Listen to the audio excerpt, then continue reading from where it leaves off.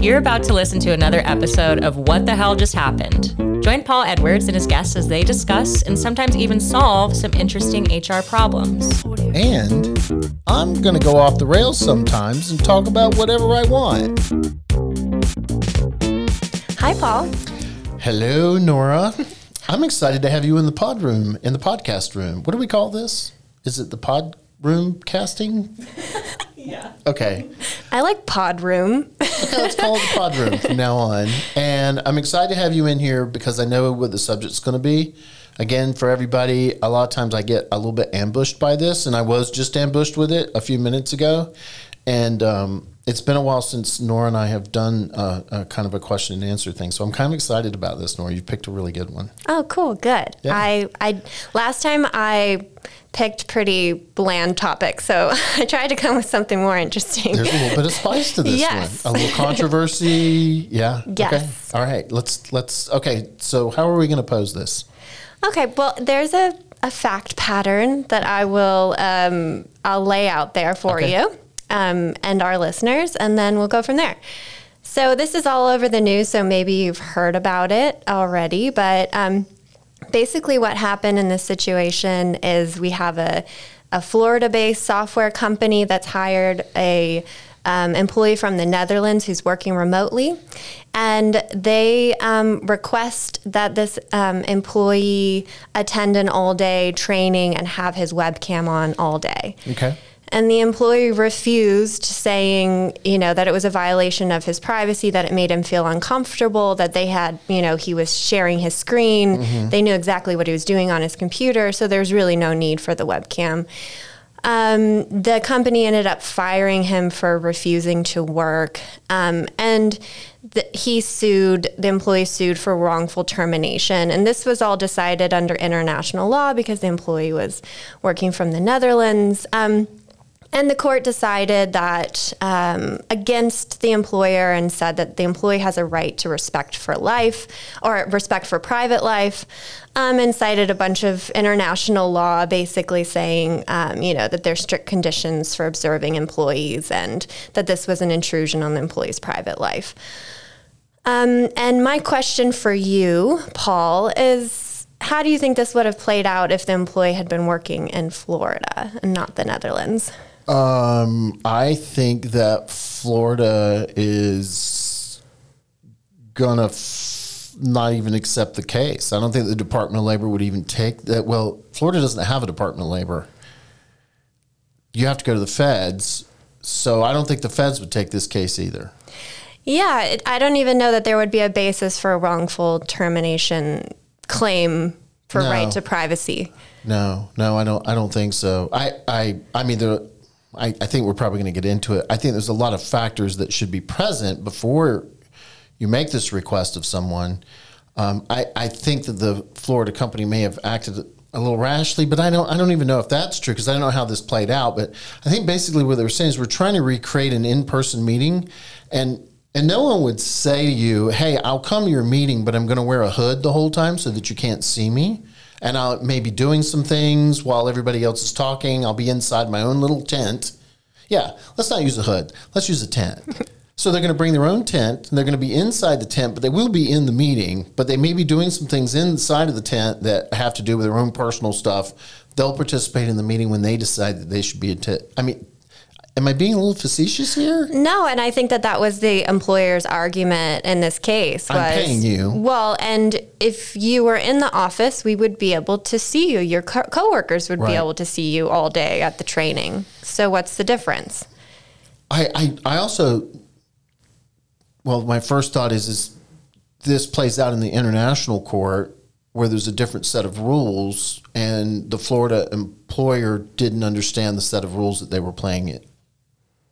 Right. Yeah, they probably didn't. Yeah, they thought they were playing by Florida rules and then found out they're playing by international rules, and those rules are what those rules are. I mean, I would hope that there'd be a way that you could overcome this objection, an advance notice. I mean, that's something that we do in policy is we let employees know that we can monitor our systems. And I know all kinds of people listen to this and it feels creepy to be monitored. I get that. I do get that. But I do want to say to all of our listeners, we've been doing this for a long time. And through that monitoring, sometimes we've been empowered to go look in places. When I say we're an advocate with the employers who are like, go look at this. And we found millions of dollars in theft and embezzlement and really some pretty bad activity. I mean, I'm not just talking about you. They're going to a porn site on the, on lunch. I mean, there's an activity going on that can only be discoverable and used if you give advance notice. And there's quite a bit of it going on out there. So I get the monitoring thing. I'm on the side of the employer, but I can certainly feel the employee side of, I just don't want to be monitored all the time. Right. And there's the idea too of like, you don't necessarily want your private home being broadcast at the office. So there are those things you can do to kind of block your screen so you can just see the employee. Also, do you really need to set the requirement like you must be on the webcam all day for 8 or 9 hours as opposed to, during your breaks, you can obviously turn your camera off and things like that. So setting kind of reasonable guidelines around it. I don't know if that would have changed the decision here, but is advisable, for any employer just to be reasonable about these types of policies. There's no reason for an employee to have their webcam on all day long. And okay, so HR nerd here for 1 minute. It's important to understand that we can set rules and expectations as employers, but we can't take away an employee's rights by doing it. So we can't say, hey, by the way, because you work for us, we don't pay overtime. If you work more than 40 hours, you're about to agree to something else by coming to us. So as much as you and I point out, setting some expectations, saying this is, if you take this job, we'll have meetings, you'll be required to have your camera on. If that does not comport with the international law which applies, we can't do anything about it. However, sometimes that's not the case. And it is that expectation in informing that employee or that other party about what is required that sets the stage for an employer to be able to ask for the things that they need to ask for. Yeah, I get what you're saying. A lot of times these types of things, at least in the U.S., come down to a reasonable expectation of privacy to be surveilled in that space. Yeah. And if you're on notice that you have no privacy in that space, then you have a lot better argument when you're in the courtroom. Absolutely. And I've actually seen this play out. Oh, really? Yeah, where we had an employee who bragged to her boyfriend that I can't remember the exact details, but roughly she was stealing. She was kind of playing the employer, and then she was going to leave with everything that she had stolen and meet her boyfriend in the place where she was moving and everything. And she was like, they'll never be able to find me. And we found that in her communication.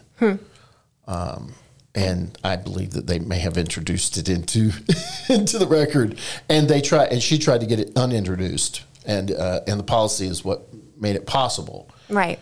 I see everything out there. There are mouses that are automatic that move and they're kind of like radar detectors.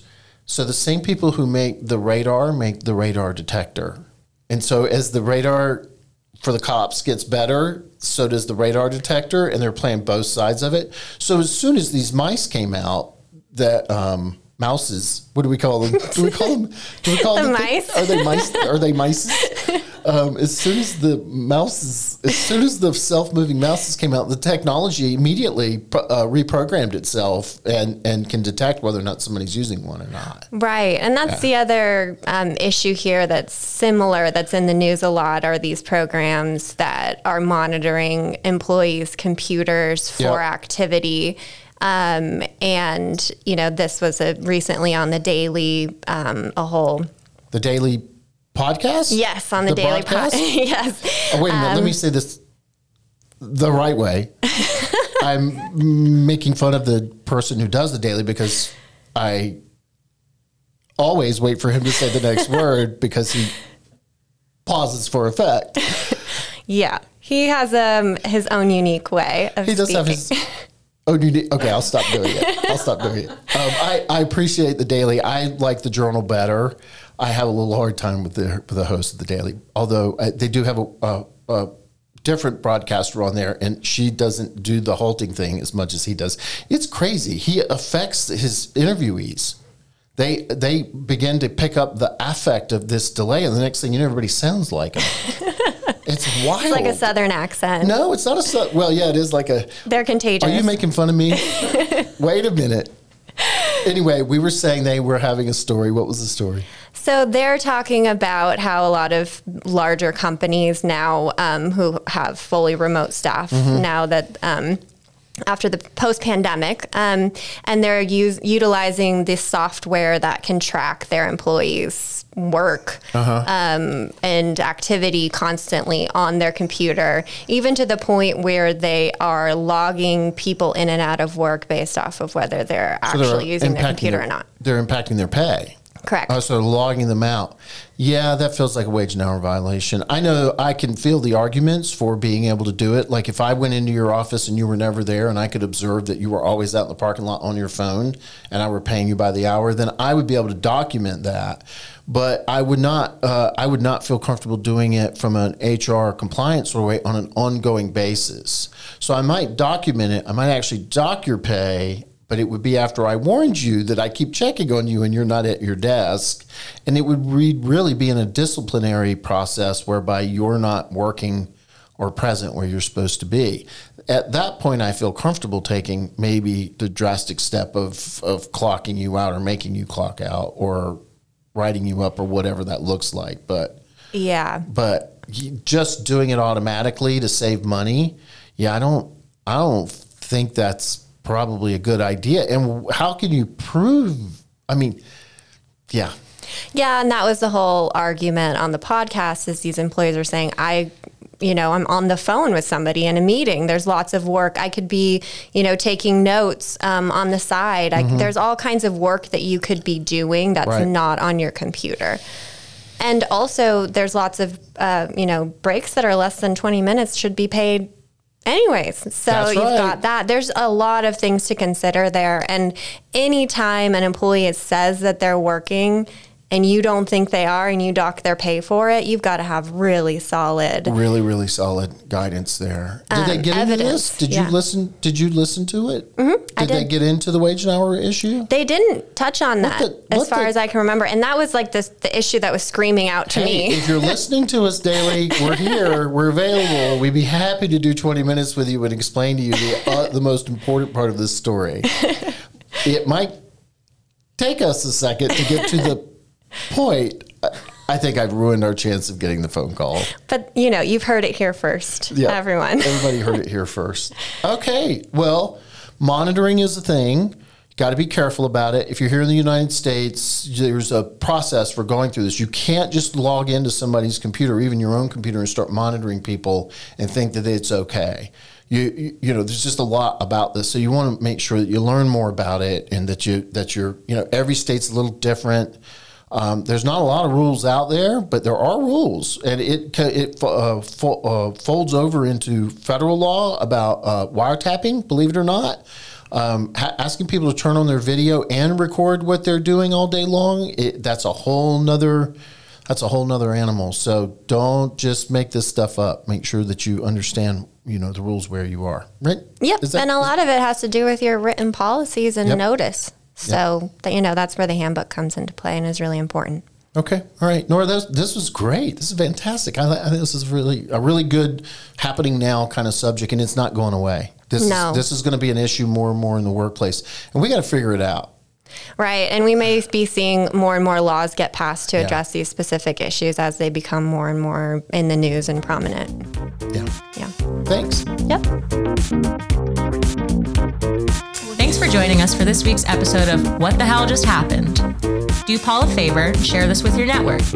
If you have an HR issue or a question you'd like us to discuss on the show, send it to podcast@wthjusthappened.com.